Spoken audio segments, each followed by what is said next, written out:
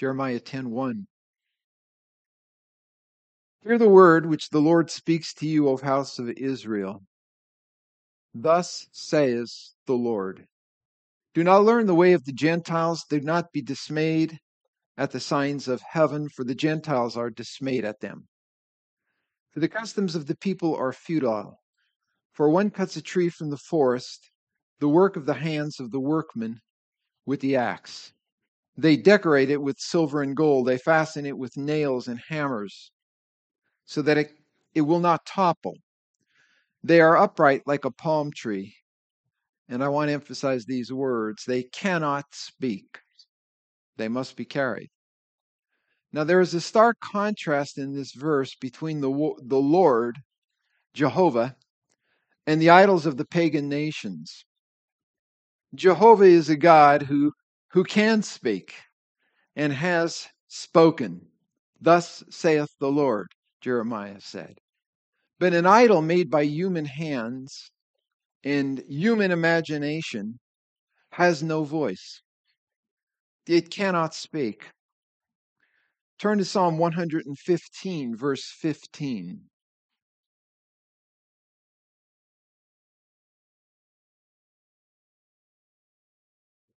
The idols of the nations are silver and gold, the work of men's hands. They have mouths, but they do not speak. Eyes they have, but they do not see. They have ears, but they do not hear, nor is there any breath in their mouths. Those who make them are like them. So is everyone who trusts in them. Again, idols have mouths, but they do not speak.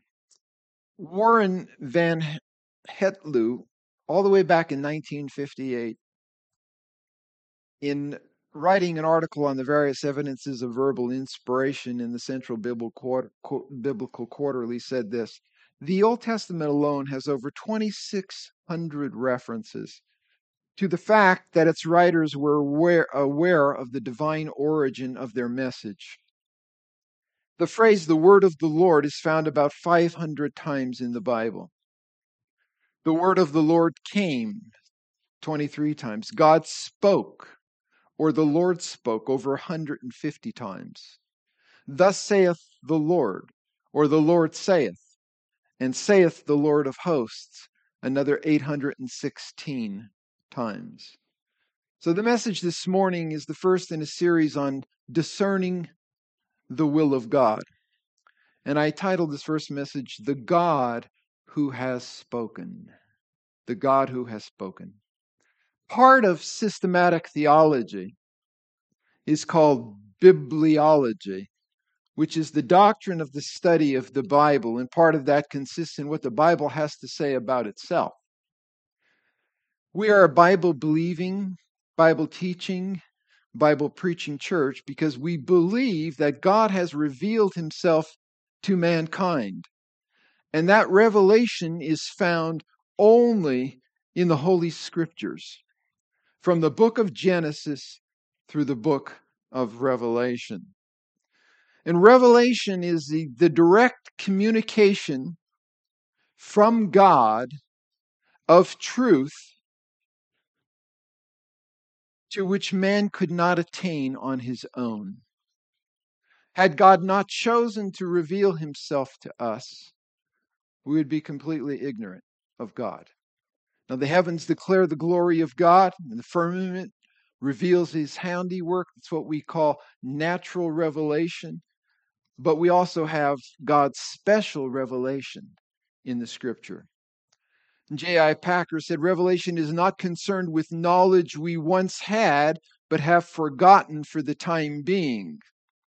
Nor does it refer to the kind of knowledge that we might attain by diligent research. It is knowledge that comes to us from outside ourselves and beyond our own ability to discover. And there is a difference between the revelation and the inspiration of the Scriptures. Revelation, as the word suggests, reveals truth. It's an unveiling of truth, while inspiration superintends the process of communication of that truth through men whom God has chosen. And there are a couple of scriptures, you're probably well familiar with them, that highlight this. 2 Peter chapter 1, verse 20 says, "No prophecy of Scripture is of any private interpretation." And that word interpretation means literally unloosing. "For prophecy never came by the will of man, but holy men of God spoke as they were moved," which literally means carried along. God sees their personalities. God sees their mind. And the end product of what they had written was the Word of God through the Holy Spirit. They were moved or carried along by the Holy Spirit. The one verse you're probably most familiar with about this is 2 Timothy 3:16. All Scripture, graphe is the word. All Scripture is given by inspiration of God, literally means breathed out, and is profitable for doctrine, for reproof, for correction, for instruction in righteousness, that the man or the woman of God may be complete, thoroughly equipped for every good work. Now, that word complete there, artios, has reference to a special aptitude or adequacy for specific purposes. In other words, it means qualified to perform a function. The word equipped, it means completely furnished. It's a superlative, exactly right. So what Paul is doing in choosing these two closely related Greek words, artios, adequate, and extartizo, equipped, what he's telling us is that the scriptures doubly equip the man or the woman of God for God's work, for what he wants them to do. We lack nothing in our spiritual life to live and to serve God effectively. The problem isn't that we haven't been given enough to help us to live right. The problem is with our application in doing. And this is emphasized in 1 Peter 2:2. "Grace and peace be multiplied to you in the knowledge of God and of Jesus our Lord, as his divine power has given to us," and what does it say?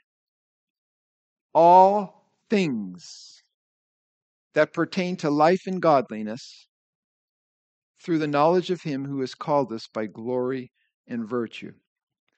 Now, if the Word of God in Scripture contains all that we need to do, all that God wants us to do, so that we can live successfully the life that he wants us to live, we need not look for extra revelation for spiritual guidance, for strength, for encouragement, for admonition. Now, I want to clarify that. God uses people to encourage you, right? They come alongside you. They could share Bible verses with you. They could pray with you. They could tell you how the Lord has helped them maybe in some of the difficulties that you are going through. But that's not revelation. We don't need any extra revelation or spiritual guidance. We have what we have, or what all that we need right here in the Scriptures. In other words, the Word, and here's the key thought: the Word of God alone is sufficient.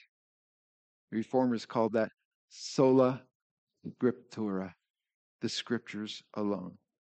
Now, I wanted to emphasize this at the beginning of this study because many Christians do, in fact, look for something more than what we have in the Bible. They look for, quote, God's leading. They look for signs. Some will put the fleece out, and I'll explain the context of that, not today. They look for open doors. They look to hear the still, small voice of God. They may even look to dreams or visions, promptings, inner feelings, spiritual nudges. They may have a strong impression about a Bible verse that they call a rhema, and they're convinced it's God speaking directly to them in an unusual way. Or they can look at some unusual circumstances occurring in their life, pointing the way that they should go. Or maybe it's an inner peace. I have heard all of these things during my Christian life. My first pastor once told me, if you look for an experience, Satan is sure to give you one. But he constantly referred to his own spiritual experiences.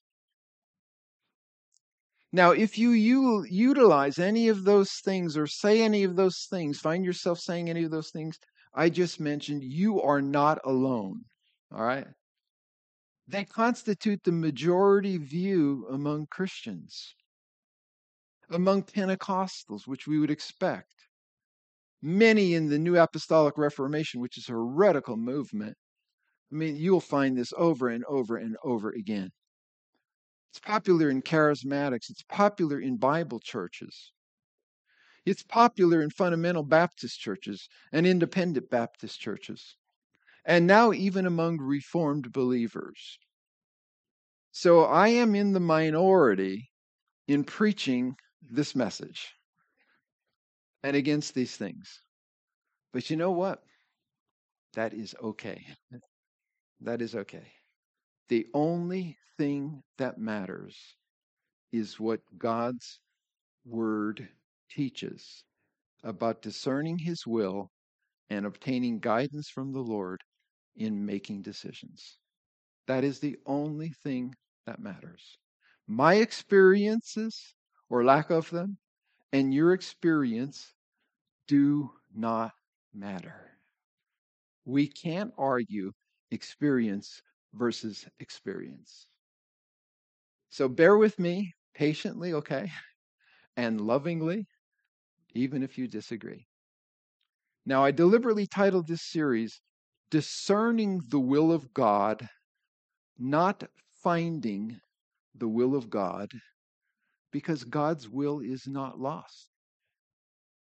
So you do not have to try to find it in order to live how he desires for you to live. Furthermore, finding the will of God is what pagans did. Bruce Waltke, I knew his brother quite well. Bruce Waltke he's probably 88 now, foremost Old Testament Hebrew scholar in the world, probably. In Finding the Will of God, A Pagan Ocean, a book that he wrote, he writes this. In the phrase to find God's will, the verb to find means to learn, obtain, or attain to God's mind. But the term implies that God's mind is something hidden that needs to be discovered. The term for trying to find a divine being's hidden knowledge is divination. Divination was common in pagan religions and was the obsession of pagan kings. I mean, you can find that in the Bible. And Pastor Greg Gilmer, commenting on that book, says Waltke discusses a whole list of what might be called divination. Casting lots, looking for signs, opening the Bible and pointing to a Bible verse, astrology, communicating with spirits, leaving your mind blank, waiting for a thought to pop in, seeing a strange concurrence of events. All of these, Waltke says, are common even among Christians and are ultimately just silliness. Now, I'm not suggesting that Christians today are involved in the ancient divination practices which ensnared Israel and God called abominations. I believe that they are sincere in seeking a word from the Lord. They're sincere in seeking special guidance because they have been led to believe those things probably by other well-meaning Christians. But my contention is this, that we need to be fully biblical and stop looking for God to communicate outside of Scripture which amounts to some form of Gnosticism. Gnosticism is seeking hidden knowledge that can be gained from means other than what God has given to us in the word that He has spoken. Our God speaks. Our God has spoken. The New Testament. The New Testament gives us the blueprint for Christian living. Right? I think we'd all agree with that. It gives us the blueprint for knowledge about God, knowledge of what God has done, what knowledge of what God is doing, knowledge of what God will do, knowledge of what God tells us to do in order that we can live a life that is pleasing to Him. It gives no explicit command to find God's will, nor will you find any particular instructions in the New Testament on how to go about finding it. And I think the absence of that information, brothers and sisters, is telling. It's very telling. It's not a qualification to know these deeper things or techniques if you're going to be a pastor teacher, if you're going to be an elder or a deacon in the church. 1 Timothy 3:15, Paul told Timothy, "If I am delayed, I write to you so that you may know how you ought to conduct yourself in the house of God, which is the church of the living God, the pillar and the ground of truth." So I take that verse and I think about it, and apparently Timothy could conduct himself well in the church and outside the church with the teaching that had been committed to him, with the deposit of the truth that had been committed to him in the Holy Scriptures. He lacked nothing for a life of faith and godliness, just as exactly what Peter said. Which means that the Christian has all that he or she needs in the book that God has given to us to discern, note, His wills. W-I-L-L-S, plural. And we'll talk about that. And that's great. That's liberating. Young people, that's liberating. Because you are freed from the burden of trying to find God's perfect will for your life and the frustration that comes when you're unable to do it. And you can't know it. Or worse, making a decision based on what you thought God was telling you when He was not telling you to do it. You know, many Christians make small, medium, and big decisions that way. Very subjective decisions. I hope to show you a better way as we go through this. Now, there have been many times in my ministry that some people have said, "Pastor Tom said," when I really didn't. Or when I really didn't say it in the way that they were conveying it. No one wants to be misrepresented. I will usually correct them and say, "Well, wait a minute, hold on. No, I didn't say that." Or I didn't say it exactly that way. There was a context to it. So we need to be very careful about misrepresenting God and saying that God has spoken when in fact He has not. Now, seeking spiritual guidance or revelation outside of Scripture is nothing new. It's nothing new. You could read in the Apostolic Fathers the battles they faced over this. Polycarp, who knew who John. And Charles Spurgeon, in excerpts from the sermon, Our Lord's Prayer for His People's Sanctification, writing on March 7th, 1886, he wrote, "Is the truth that which I imagine to be revealed to me by some private communication? Am I to fancy that I enjoy some special revelation? And am I to order my life by voices, dreams, and impressions? Brethren, fall not into this common delusion. God's word to us is in the Holy Scripture. All the truth that sanctifies men is in God's word. Do not listen to those who cry, lo here and lo there. The faith has been delivered once for all to the saints, and it stands fast forever. Thy word is truth. As Jesus said, sanctify them through thy word. Thy word is truth. The scripture alone is absolute truth, essential truth, decisive truth, authoritative truth, undiluted truth, eternal truth, everlasting truth. Truth given us in the Word of God is that which is to sanctify all believers to the end of time. God has promised that He will use it to that end. Amen. We lack nothing. Sola Scriptura, the Scripture alone. In Acts chapter 17, verse 16 says, Now while Paul waited for them, his missionary party at Athens, his spirit was provoked within him when he saw the whole city given over to idols. Therefore he reasoned in the synagogue with the Jews and with the Gentile worshippers, and in the marketplace daily with those who happened to be there. Acts 17, verse 18, Then certain Epicureans and Stoic philosophers encountered him, and some said, What does this babbler want to say? Others said, He seems to be a proclaimer of foreign gods. I think they were the ones, who were promoting the foreign gods, pagan gods, because he preached to them Jesus and the resurrection. And they took him and they brought him to the Areopagus, saying, May we know what this new doctrine is of which you are speaking, for you are bringing some strange things to our ears. Therefore, we want to know what these things mean.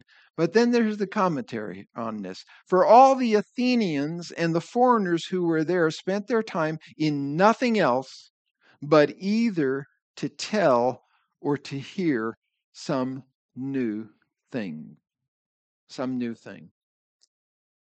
An old friend of mine, an apologist, pastor, Richard Fisher, once said that this phrase, to tell or to hear some new thing, is the definition of a Christian bookstore. How we would say a Christian catalog or a Christian website. People love to hear some new thing. But seeking extra biblical guidance is nothing new, as Spurgeon pointed it out. But it is new and attractive to young believers who lack discernment, so they readily accept it, especially if it's coming from someone that they trust. It's very appealing. It is very appealing. Let me give you a couple of reasons why it's appealing. Number one, who does not want to know God's will for their life? Right? That would make life a whole lot simpler, right? Some of you young people, you're thinking, boy, I don't know about this. I don't know where to go to school. I don't know what God has for me. Who doesn't want direct guidance like that? It's very appealing. Secondly, who does not want a closer, more intimate conversational relationship with God? Right? Thirdly, who does not want personal guidance or encouragement from the Lord? A word just given to you. Now I want to turn to the question, which is really the title of my message. Has God spoken to mankind? The answer is yes, He has spoken. We all agree on that, right? Because the scriptures confirm it hundreds and hundreds and hundreds of times. The first time that God spoke was in creation. 10 times in Genesis chapter 1, we read of God speaking. Verse 3, 6, 9, 11, 14, 20, 24, 26, 28, and 29. Our God speaks. Psalm 33, 6, we read, by the word of the Lord. The word of the Lord, the heavens were made, and all of the host of them by the breath of his mouth. The Bible says he spoke, and it was done. Right? Let there be stars. And there were billions and trillions of stars instantaneously. Amen. God spoke to Adam, to Eve in Genesis 1 through in chapters 1 through 3. In chapter 2, we have the actual sequence of the creation of Adam and Eve on the sixth day. We know that Adam was created first. So when you get to Genesis chapter 2, verse 4 through 25, it's not contradicting Genesis 1. It's just a more detailed description of what happened on the sixth day when God created Adam and Eve. And here we find God speaking to Adam, who was created first. It says in Genesis 2:15, "Then the Lord took the man who was created first and put him in the Garden of Eden to tend and to keep it. And the Lord God spoke. He commanded the man, saying, Of the tree of the knowledge of the garden, of every tree you may eat freely, but of the tree of the knowledge of good and evil you will not eat, for in the day that you eat it, dying you will surely die," is what the Hebrew reads. You will certainly die. The process of death will begin at the moment you disobey my word. The words of God to Adam and to Eve were very clear, right? They were easy to be understood. There was nothing vague about them. There was nothing mystical about them. Adam did not have to try to figure them out. They were actual audible words. They weren't impressions. They weren't inner feelings. Genesis 1 records God's communication to the first couple on that sixth day. Genesis 1:18, God blessed them and God spoke. God said to them, "Be fruitful and multiply. Fill the earth, subdue it, have dominion over the fish of the sea, over the birds of the air, and over every living thing that moves on the earth." And God said, "See, I have given you every herb that yields seed, which is on the face of the earth, and every tree whose fruit yields seed. To you it shall be for food. Also to every beast of the earth, to every bird of the air, and to everything that creeps on the earth in which there is life, I have given every green herb for food." And it was so. Once again, very clear. Very detailed, but very clear. Adam and Eve didn't even need an explanation. And you have many, many examples of God speaking in Scripture. God spoke to Cain in Genesis 4, verses 4 through 15. He says in verse 6, Genesis 4, "Why are you angry? And then, why is your countenance fallen?" And then in verse 9, "Where is your brother Abel?" Very simple, clear questions. And I think this whole thing is interesting because God first spoke in the context of creation and giving life. He next spoke to man in the context of murder.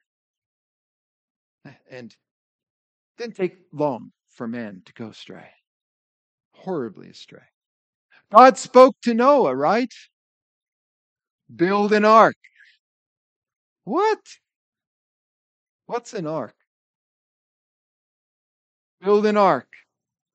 Fill the ark with all kind of animals. Get on board because I'm going to bring a rain, deluge down upon you. What's a deluge? What's a flood?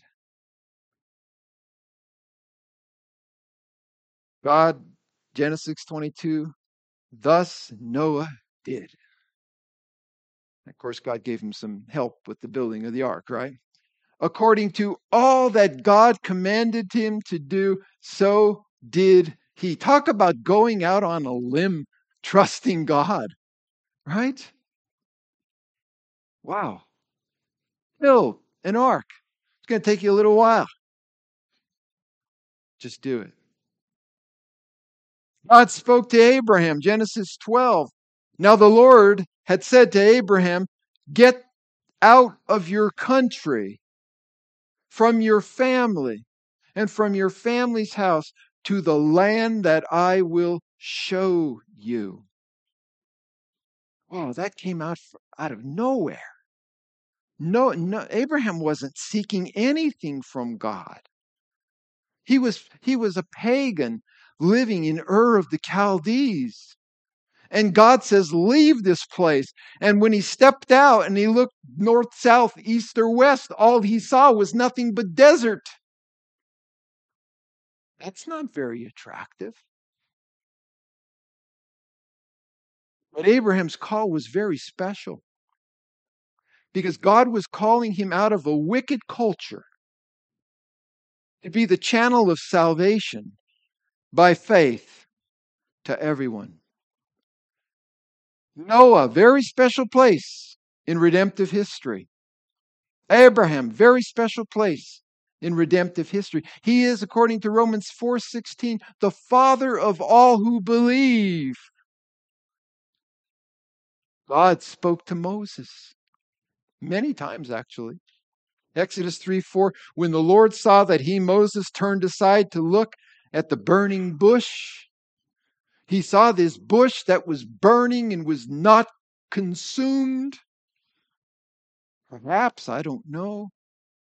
Maybe God prophetically letting him know that, this would be Israel.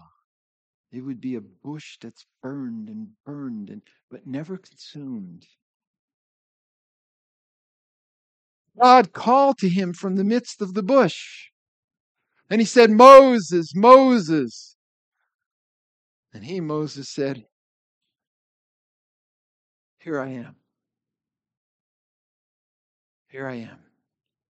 Wow. This was a supernatural encounter. And as I said, God spoke regularly to Moses. With other notable men, not so much. Not so much. God spoke to Isaiah. Isaiah 6, verse 1 says, in the year that King Uzziah died, I saw the Lord sitting on a throne, high and lifted up. And then in verse 8, Isaiah 6, and I heard the voice of the Lord saying, whom shall I send, and who will go for us? To which he replied, here I am. Send me.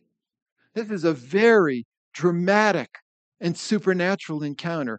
The same that happened with Moses. Another would be God speaking with Elijah, the miracle worker. I think we'd all agree he was a very special prophet of God, right?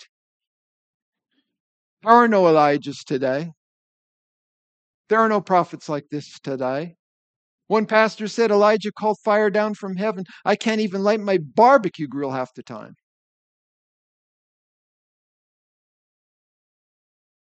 God spoke to David and to many other prophets. And I know with clarity, with specifics.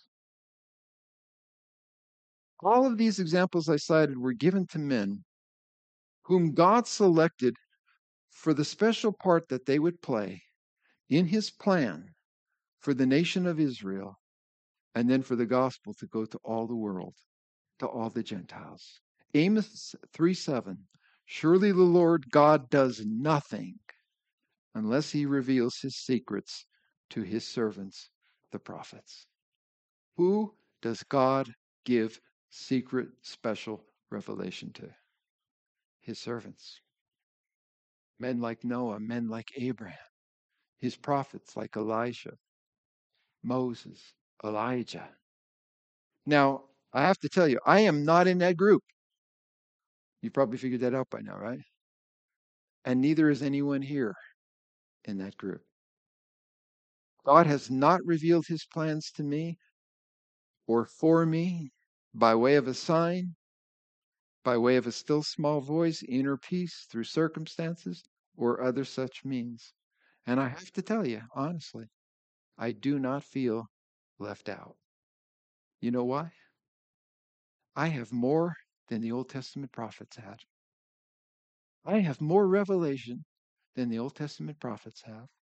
I have the completed canon of Scripture.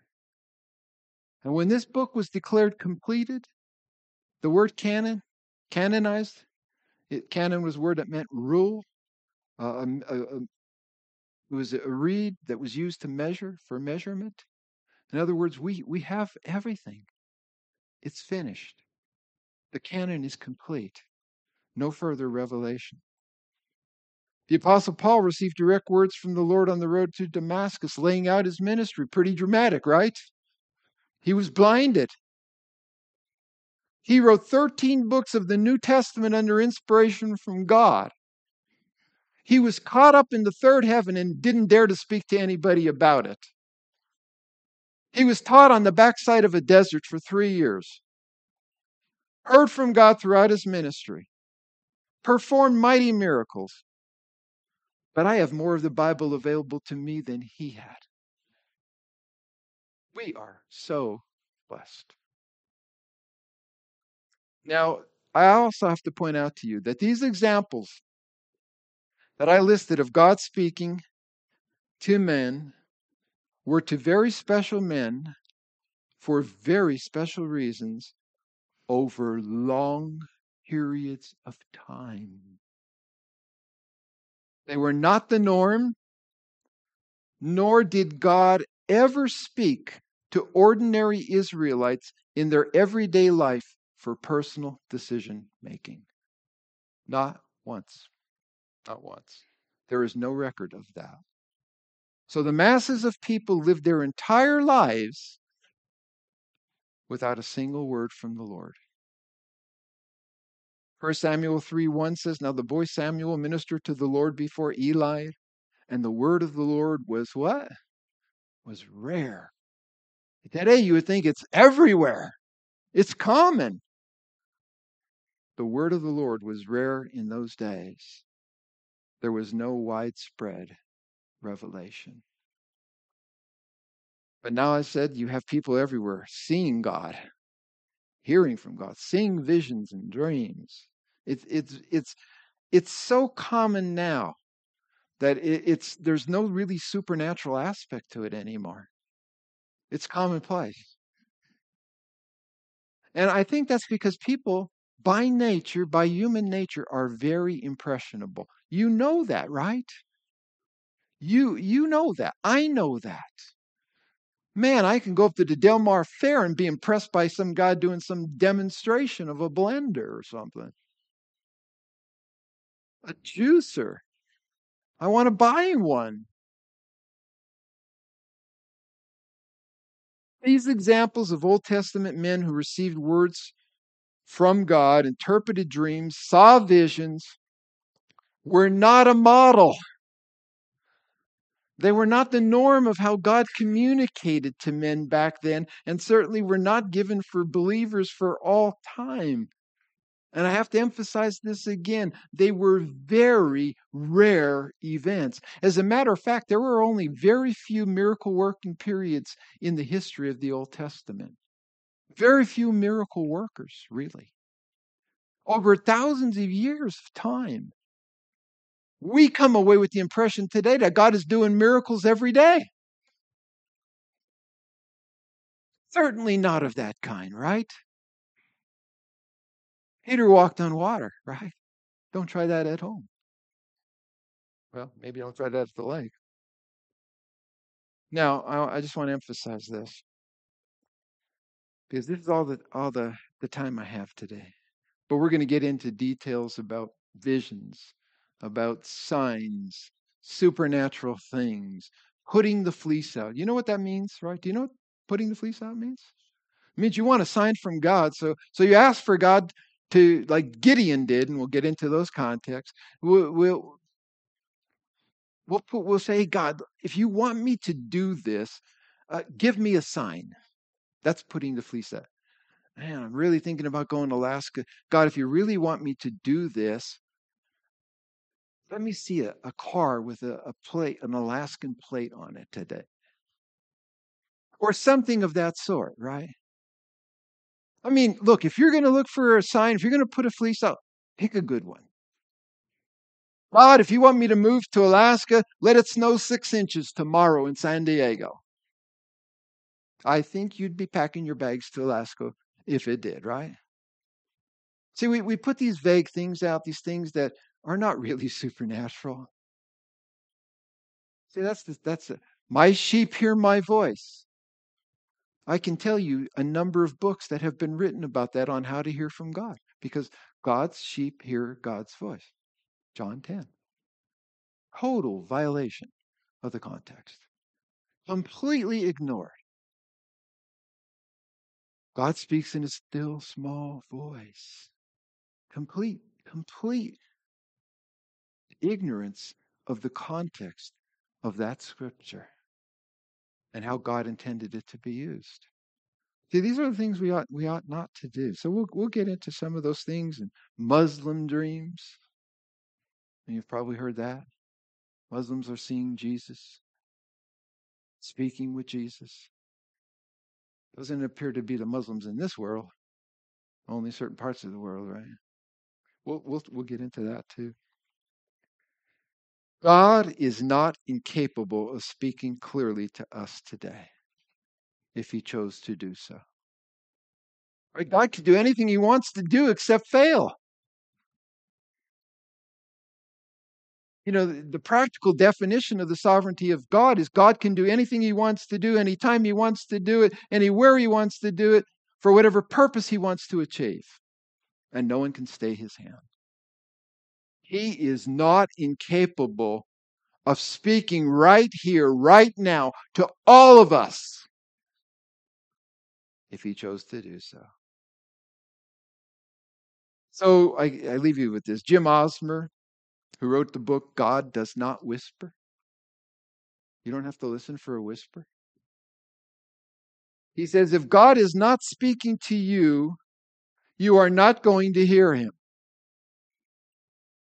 If God is speaking, you are not going to miss him.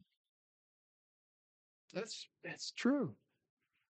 So I put it this way. If God is not trying to communicate with you, you will not hear him no matter how hard you try. No matter how many techniques you employ, no matter how many books you buy on how to hear from God, if God is not speaking to you, you will not hear him. And if God is trying to communicate to you through some type of a revelation, you will not fail to get the message. You will not fail to hear what he's saying. You would know exactly what he is saying or revealing. You wouldn't have to buy a book. You wouldn't have to go to a workshop or a seminar or hear a message or experience God on a deeper level. None of that would be necessary. So where does this leave us? Well, we'll see as we go along. We have a book. We are the people of a book. We call it the Bible, the Word of God. And listen, young people, I don't want to leave you frustrated. Everything you need to know about the decisions that you must make in your life is in this book. The guidance that you need to know to make good decisions is found in the Word of God. And you don't have to go trying to aim your arrow at the perfect will of God in the center of the target and being afraid you might miss it. Because that'd be terrible, right? I mean, if God had a perfect wife, if God's perfect will for you was to marry Jane and you married Sarah, what's your life going to be like? Right? And how many other lives would that impact if you missed the will of God on a big decision? See, we don't think about those things, but they have tremendous practical ramifications. So don't get caught up in that. All right? Let's just be content, more than content. Be joyful, rejoice, be glad for what God has given to us. I think he's given plenty, right? I mean, 66 books is a lot of information, right? I mean, it's a lot. You spend your lifetime and you still don't know them all. You can't even say them in order,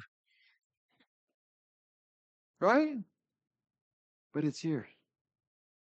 Look, I remember a couple of Mormons came to my door one time and was sharing with them, and they said, "Oh, the book."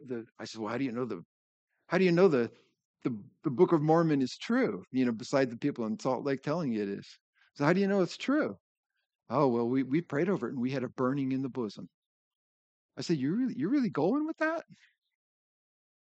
You prayed that the Book of Mormon was God's word and you had heartburn?